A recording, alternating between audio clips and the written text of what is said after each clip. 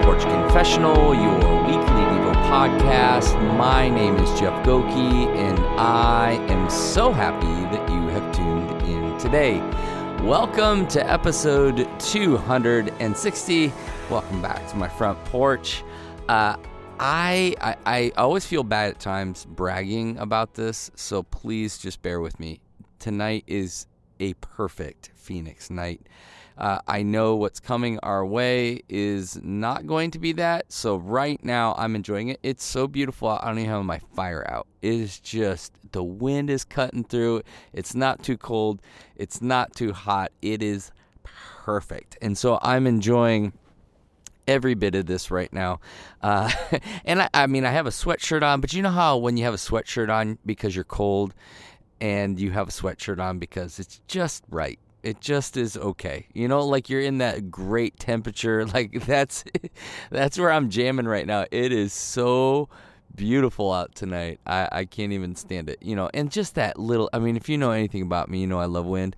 Like just that little bit of wind, like so good. So anyway, I hope wherever you are, whatever time of day it is, I hope that the weather is just perfect and that you get out, take a walk, press in against whatever the nature, the elements to give to you. Now, here's the thing. Like when I grew up in the Midwest, one of my favorite things in the Midwest, one of my favorite moments of the year, I waited for it all year long, was that first snow. I would go for these long walks on that first snow, and I would just allow for that snow to hit me, and it was just, and I watch it, you know, cover up, that white would just cover up everything.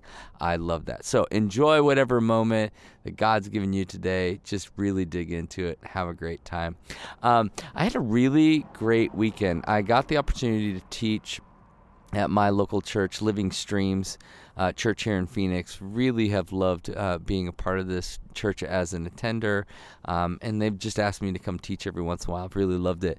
But they allowed me this awesome opportunity to kind of take over a Sunday, and we worked with their team, and we basically divided a message, Psalms 27:14, divided it up into 3 parts and just allowed for each of the segments to breathe on their own. We had some worship and some silence.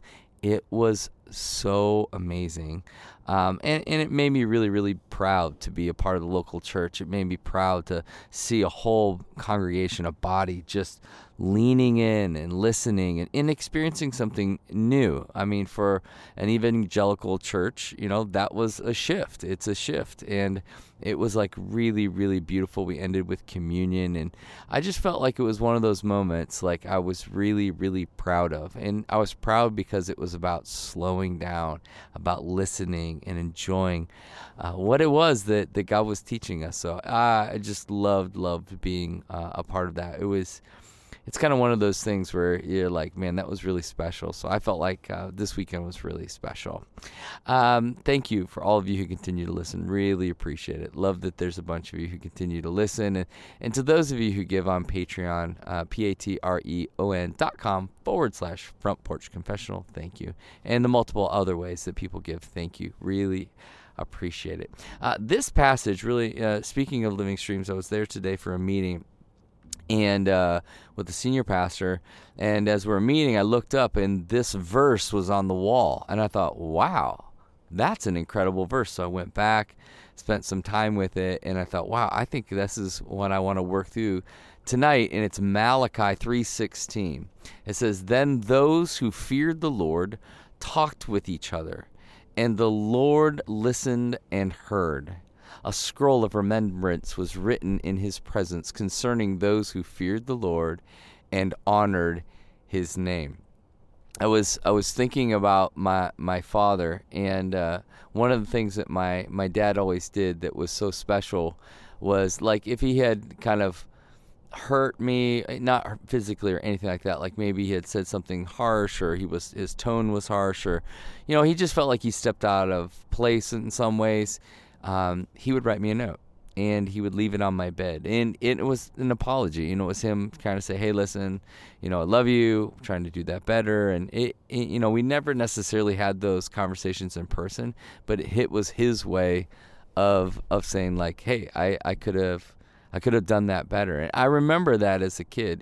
There were multiple times throughout my childhood where he would do that. He'd write a note and he'd leave it on my bed. And as I was reflecting on this passage, it's super special. And maybe I'd like to connect the dots here, because you're like, what's going on? I don't understand what's actually happening here. And I'm guessing that many of you haven't spent a ton of time in Malachi. And you're like, wait, what? Is that a book in the Bible? Yes, it is. Yes, it is. And it's actually a really, really important book in the Bible. Basically written about 100 years after the Babylonian captivity. If you remember, the Israelites are taken into captivity. You have Isaiah, who's like thrive in Babylon. That's going on during that time. And so now, the people have returned to Jerusalem. And the idea is, yes, we're free, and God's freed us, and the temple's built and rebuilt, and we're returning to Jerusalem. Everything's going to go back, and it's going to be wonderful. And Malachi is speaking to Jerusalem, to the people of Jerusalem, to the Jews in Jerusalem. He's like, hey, you guys aren't living right. You're still rebelling. And so what Malachi is doing is, basically giving a word on behalf of God about how they're rebelling, about how they're not living like God. Here they had prayed, God, free us, liberate us. And then all these years later, they've just kind of become normal and then slip back into the same dysfunctions, not really following after God, not really listening to him. Sound familiar? Like, I just can't help, like, so often as I read through these prophets, I'm like, man, I feel like he's speaking to us right now. I feel like what I hear all over the place is, people, saying, when is God going to come back? And when is Jesus going to return? And he needs to get us out of here. And the end times, like all these things. And I'm like, no, wait a second. Like, he's moving and he's active and he's powerful right now. He is calling us to live a holy and devoted life to him as believers, but we honestly keep rebelling against it. And so I think we need these voices in our lives. We need these prophets in our lives and the scriptures in our lives to awaken us to kind of our own depravity and actually where we've strayed away from the truth of God. And this passage is really, really important. And what's going on is that the people are angry and complaining to God. Oh, look at all these other nations and look at all these other people that prosper. But what about us? Right? What about us? What about our needs, God? And again, as I read through this and I read through this book and I think through the lens of it, I'm like, man, this just feels so similar. It describes us so often. We have life. Life. He has given us life.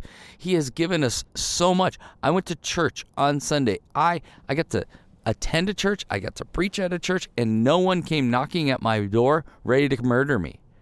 But my brothers and sisters in India, that is the case. And here, what do I have to complain about? It's so good. God is so good. We live in an amazing country with all these freedoms. We have people that were fighting for freedom for us. We have all these things that are in documents and things that are protecting. It's like, what are we complaining about? God, have you abandoned us? God, where are you? Do you not know that this and that? And it's like, we have got to stop and get our hearts right. This is truly, truly, truly what he's inviting us into. And it's a real thing. And so I would encourage you, as I did, to kind of check your heart. Where are you at in all this? You kind of shaking your fist. You're kind of like the Israelites. Like, why does everyone else seem to be prospering? What about me? What about me? And then what happens is this amazing thing happens in this passage. This passage opens our mind to something so beautiful. And actually in your Bibles, the title of it is about a remnant. A remnant.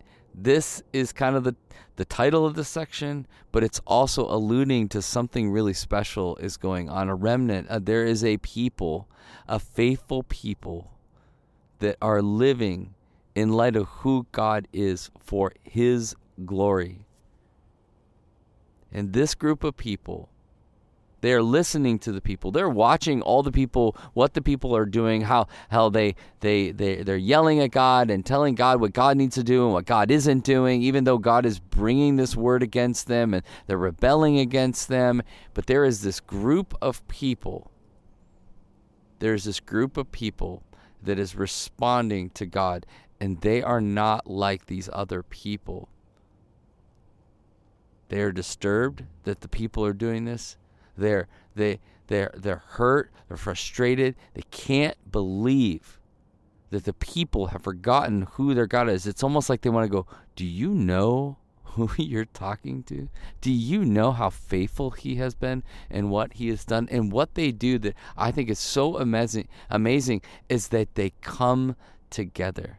This is so beautiful. They come together as a community that fears the Lord, which, by the way, is the beginning of wisdom. This is what we learn in this passage, that there is a remnant of people that are observing all that's going around, and they're like, this is wrong. And this is wrong. And the reason why they're able to do that is because they fear the Lord. Their hearts are right in the right place. And right in, like I said, like we learned in Proverbs, is the fear of the Lord is the beginning of wisdom, and these are wise, godly people that are coming together as a community to remain faithful to the Lord. So amazing. I had this opportunity a few weeks back to get together with a group of kind of retired pastors and counselors and shepherds. And it was such a beautiful time. And Mike and I, who is the guy who works with me at Phoenix One, we were sitting there and listening to them and reflecting. We're talking about the church and how we can help pastors and leaders. And Mike and I kind of debriefed afterwards. And I said, it was so interesting that not one of them brought up COVID. Not one of them brought up a vaccine. Not one of them brought up the unrest that's happening, the racial unrest. A lot of them, none of them brought up the political. None of them got right or left. We just talked about God and we talked about his people. And it was so refreshing because what they were saying is something bigger is going on here. There is something more important that is happening. These people that we got to meet with are a remnant. They are a remnant that are trying to awaken the people of God to who he is and what he's done. And this is what I love. This is what I love about this crew I get to spend time with. But this is what I love about this passage, is that the Lord was listening in and he heard all they were saying. Think about that. What does that mean to you and your conversations? The Lord is listening in and he heard. And it blessed his heart. He was so honored and proud that there was a group of Jews that had been faithful, committed themselves, fearing the Lord, reverent towards the Lord. He's what mattered most to them. He's what they were focused in on. They were lamenting. They were repenting. And this was blessing the Lord. He is listening in on this, and like a father, like a proud father who overhears their kids say something like really holy and really honoring and really life-giving. It just blessed his heart. It just blessed his heart. And I wonder what that means to us. I wonder how that impacts the way we live our lives. I wonder how that impacts the way we see ourselves in this culture today, that what we say, how we say it, and who we say it with, it matters. It matters immensely. And whether this was like a real scroll or a figurative scroll, that's up for debate. What's more important is that God took note of their faithfulness. And I don't know about you, But I don't want to be distracted by this culture. I don't want to be distracted by the left and the right. I don't want to be distracted by complaining and what God hasn't done. I want to repent. I want to receive this blessing that he wants to give me as a result of faithfulness and moving after him. That's what I desire. That is what my heart is craving. And I don't know about you, but I hope that's the case. And this passage brought me so much comfort, but it lit a fire under me of going like, God's listening, and he's listening to you and to me right now. And what is it that he's hearing? Is he hearing complaints? Is he hearing that we are anticipating his glory, that he's going to do something great? Does he hear our repentance? What does he hear from us? And there's a remnant of people that are rising up. And what I love about Jesus is Jesus was the perfect remnant who stood before us, Emmanuel, God with us, and he displayed for us who God was, who God is. And as he died on the cross and he rose again in resurrection power, he hands this baton to us and says, go, make disciples, baptize them in the name of the Father, the Son, and the Spirit. Go be the remnant that I have been. Get after it. And if God is listening in, then we desperately need to listen to him. So the question is this, it's just real practical, simple, straightforward. Are you complaining or repenting to God? He's listening in.